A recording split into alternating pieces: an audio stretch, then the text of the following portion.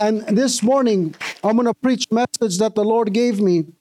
And I actually filmed this last week, and it amazed me how God orchestrates things. The title of my message is Your Hair Smells Beautiful. And I want to dedicate this message to the women's home. Because how many of you guys know that at some point in your life, every one of us knows a woman that has been broken? We've known a woman that has been abused, that has been used, that has lost children, or that has lost loved ones. We all know people that are hurting. If you're a woman in here this morning, and I'm not speaking to the left side of me, the front two rows, but if you're a woman here this morning, I believe that God is going to speak to you. And if you're a man in here this morning, I believe that the Lord is going to speak to you as well. Because He has put this message in my heart to help transform and to help conform your character to the character of Jesus Christ. If you have your Bibles, go with me to the book of Proverbs 27. In the book of Proverbs 27, growing up in the ministry, I used to hear a preacher preach about this a lot. He would talk about the refiner's fire, going through the fire. How many of you guys have ever been going through the fire? How many of you guys know that 3 plus 1 equals fire? 3 plus fire equals 4. The Bible says that Meshach, Shadrach, and Abednego, when they were put in the fire furnace, they saw a fourth man. They didn't even see it. Nebuchadnezzar saw the fourth man appear. In Proverbs 27, verse 8, he says, you got to forgive me because I wear one contact on one eye for monovision, so the lighting helps a lot.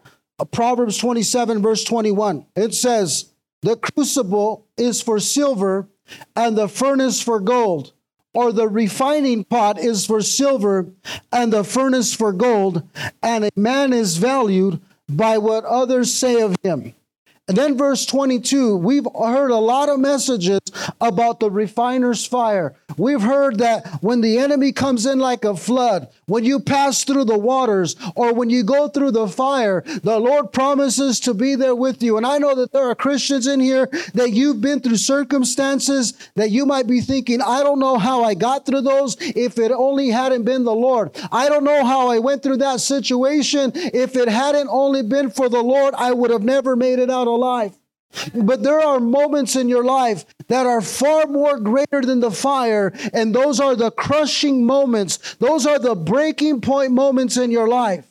In verse 22, he says, though you grind a fool in a mortar with a pestle along with crushed grain, yet his foolishness will not depart from him. I want to read it in Spanish for the Spanish-speaking folk. It says, aunque al necio, any necios in here this morning? Aunque al necio lo muelas y lo remuelas y lo machaques como el grano, no le quitarás la necesidad or la necedad. The Bible is saying, though you grind a fool in a mortar with a pestle along with crushed grain, yet his foolishness would not depart from him. How many of you guys know what a mortar is and a pestle? It's an instrument. It's a stone bowl where the crushers of grain, or in the Bible, they're known as the perfumers, or they're known as the apothecaries. They were perfumers in the Old Testament. The Bible says in the book of Numbers, they have it on the screen, that the women took the manna that fell from heaven, and the Bible says, now the manna was like coriander seed, and its color like the color of bdellium.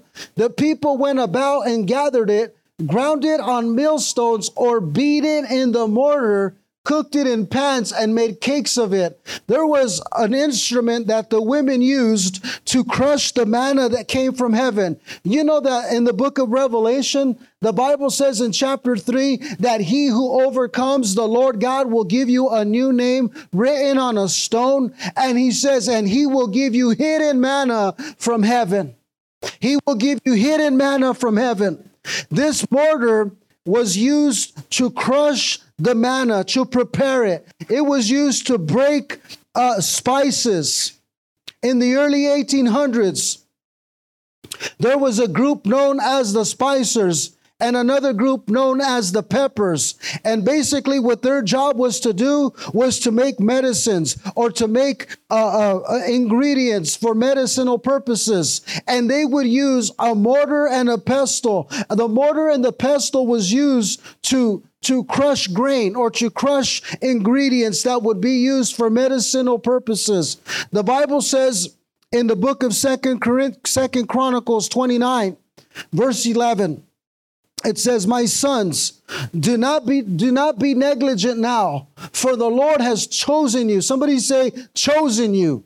He has chosen you to stand before Him, to serve Him, that you should minister to Him and to burn incense. If you continue reading, the Bible says, "And the sons of the Levites were chosen as perfumers, and it was their job to make the altar of incense, to make the incense for the altar. It was their job to take the aromas and the anointing oil." And the Bible says, and they were assigned the duties of the priesthood, and they were the Levites. They were chosen by God, and they were selected by God to make the perfume, to make the aroma of the temple, to make the offerings for the temple.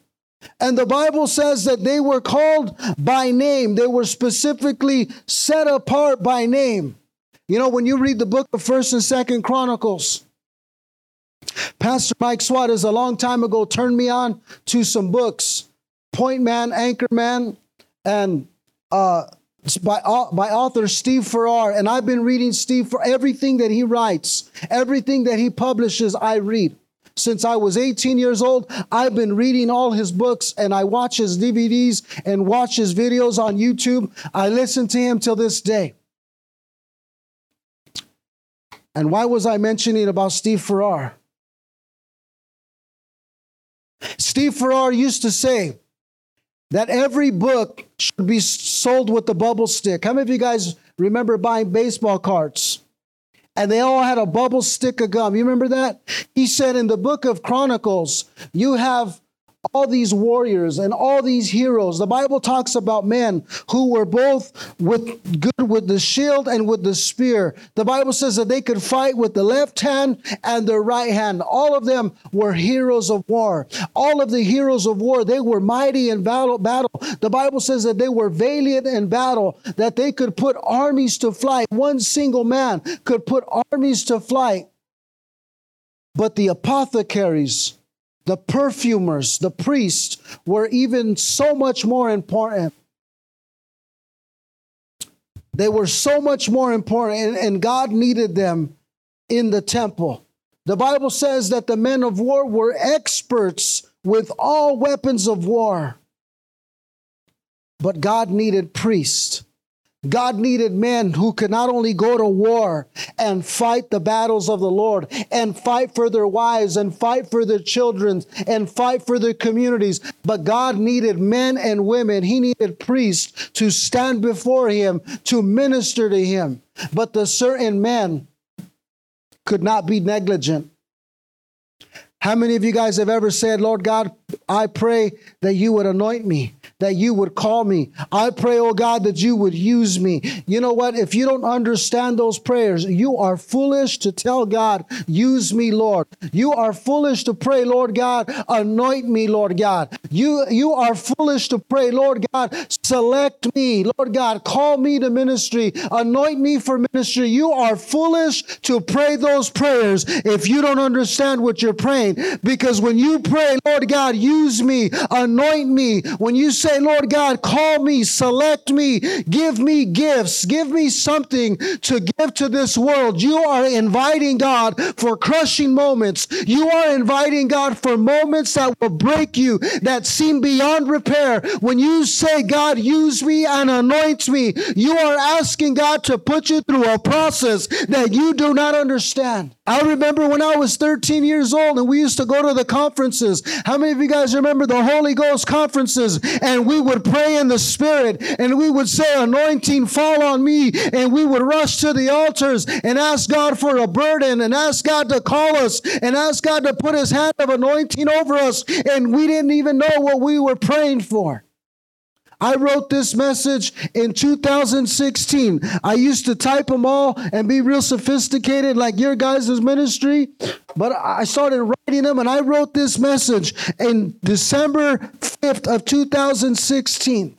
Before we would ever go through a crushing experience, before we would ever go through breaking circumstances that seemed like, man, we were beyond repair, before our ministry would face severe trials of going into the courts with your son, who for an accident was facing over 18 years of prison. That was just for one charge. It seemed like, man, it was unbearable. It seemed like, man, if there was ever a time to quit, it is today, because it was so unbearable. It seemed like we had been abandoned by God. It seemed like we had been forsaken by God. We had given all of our time and all of our energy to minister to people, to bring men and women into our home, to adopt children, to foster children. And all of a sudden, we are going through an experience that we didn't ask for.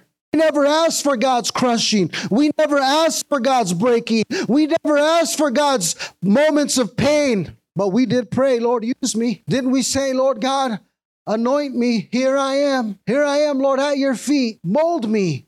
Use me. Shape me for your honor and for your glory.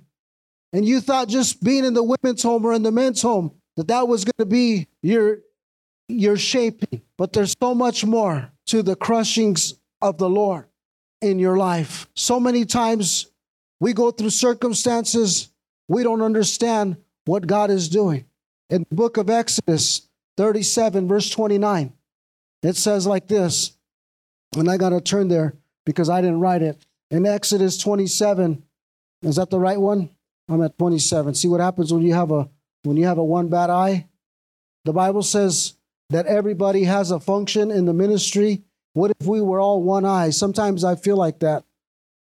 Exodus 37, 29. It says, he also made the holy anointing oil and the pure incense of sweet spices according to the work of the perfumer. The warriors and David's mighty men of valor. They were warriors. They were fighters. They were men of blood, but they weren't perfumers. You see, God has his mighty men of valor, but then he has his perfumers. In the Old Testament, the Levites, the sons of the priest, were assigned to make the perfume. They were assigned to make the holy anointing oil. And the Bible says, though you grind a fool in a mortar with a pestle, yet his foolishness will not depart from him. But I want to appeal to you this morning.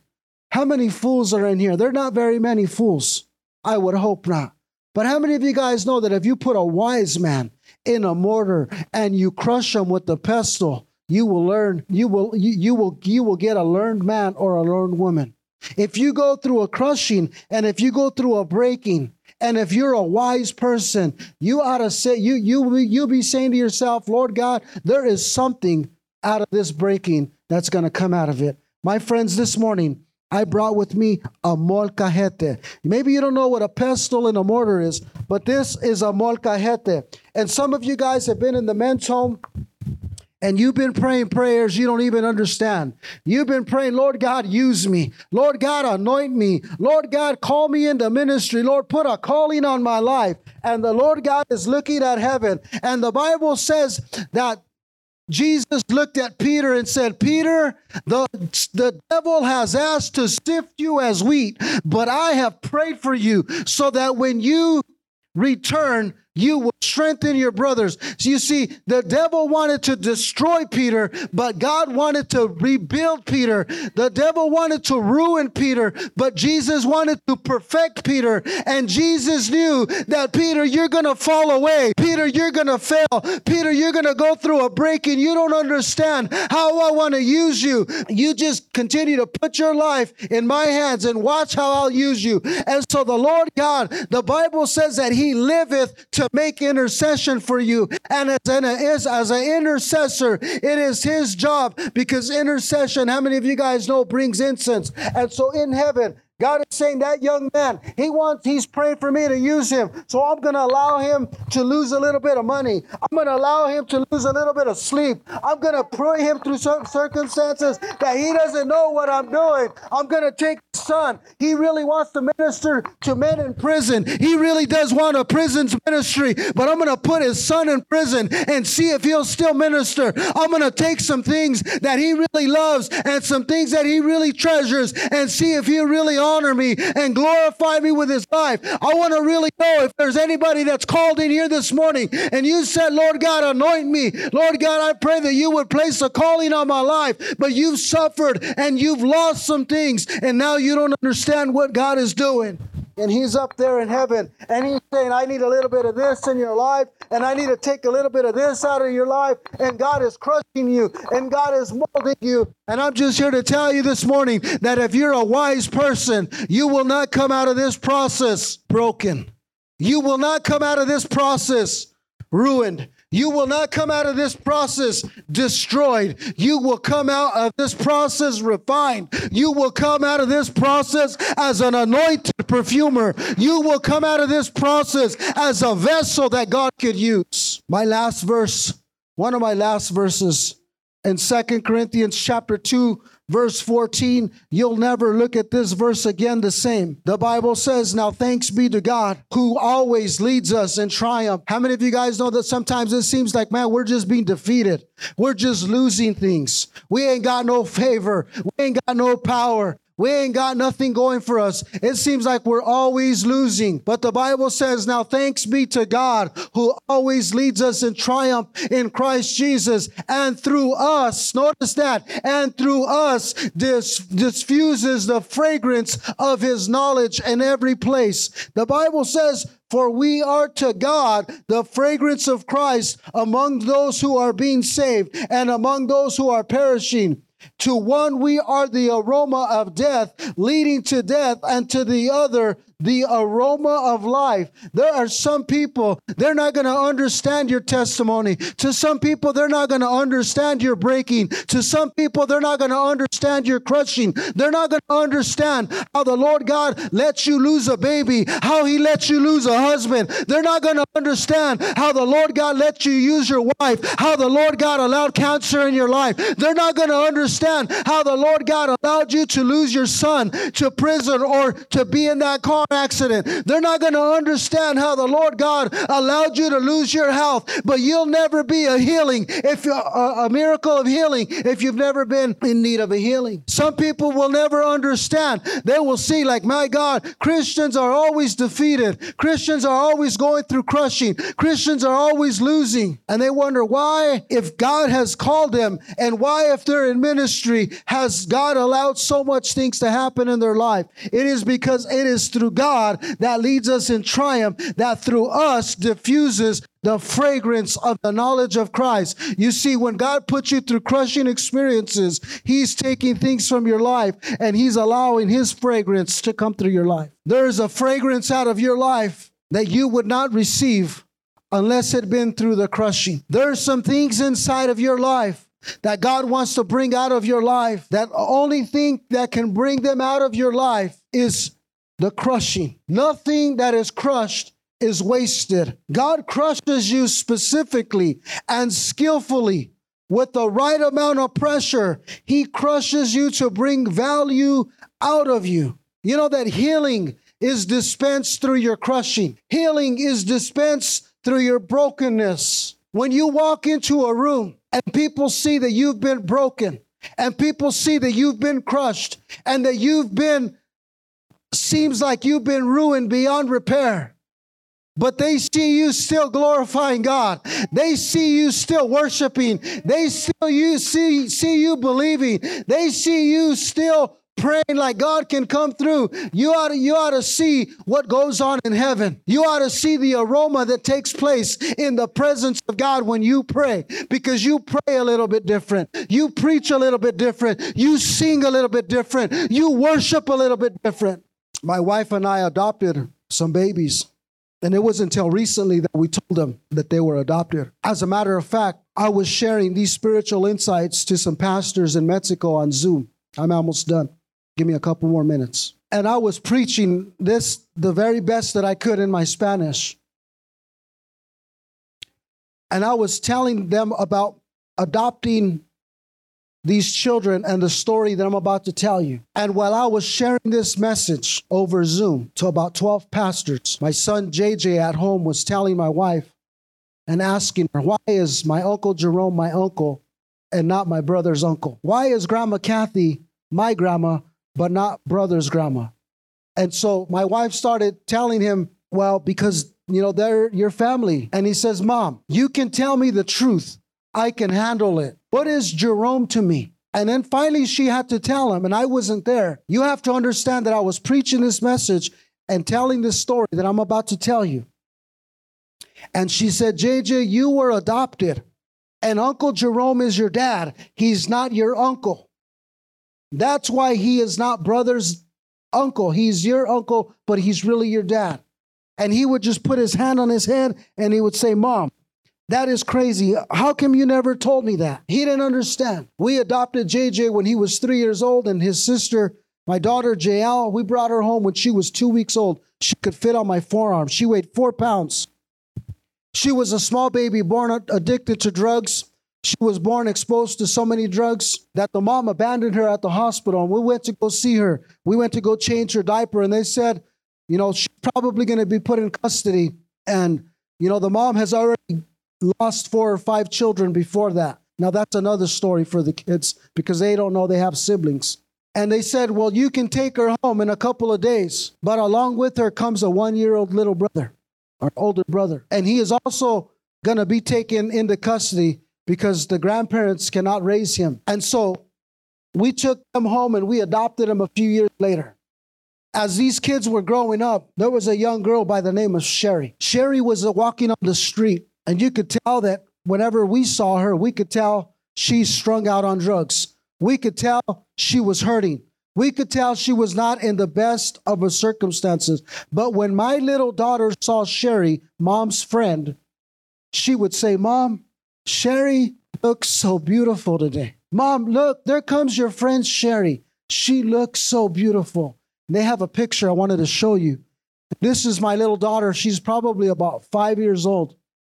And she is in the office. It's kind of dark. But, oh, there it is. You ought to see her. She has a smile. And there is some things that flesh and blood communicate. And this little girl never knew that Sherry was her biological mom. Every time Sherry would come, she would come in with gifts. And she's given her a gift right there. And my daughter does not always have that smile on her face. She's a tough cookie. But whenever she saw Sherry, she had a soft spot in her heart. She always said, Mom, she looks so beautiful. Mom, there's your friend again. And this message came to me one October evening. I think it was on Halloween night. Sherry walked in the church, and all the teenagers looked at Sherry, and they looked like leprosy had just walked in the door. They looked at her, and they avoided her like the plague. She didn't look her best. She had cysts in her arms, but Sherry sat down across from JL, and they began to have a conversation. And we would always listen in to see what she would tell them. But she was talking to them, and she was giving her crayons and a coloring book. And she was just spending time with my daughter, JL. And everybody else that looked at Sherry, they thought, man, she's a drug addict. She's strung out. She looks dirty. But my daughter looked at her, not knowing that this was her flesh and blood, said, Sherry, can I smell your hair? Your hair smells beautiful. In the Gospel of John, chapter 12, the Bible says that there was a woman by the name of Mary of Bethany. The Bible says when she walked in the room, the Bible says all the Pharisees looked at her. And she began to anoint the feet of Jesus Christ. She walked in, the Bible says, with a very costly alabaster jar, perfumer's oil. A perfume that had been crushed and sealed in an alabaster jar. And when she walked in to the very presence of Jesus Christ, the Bible says that when she broke that alabaster jar, that the aroma of the perfume filled the whole house.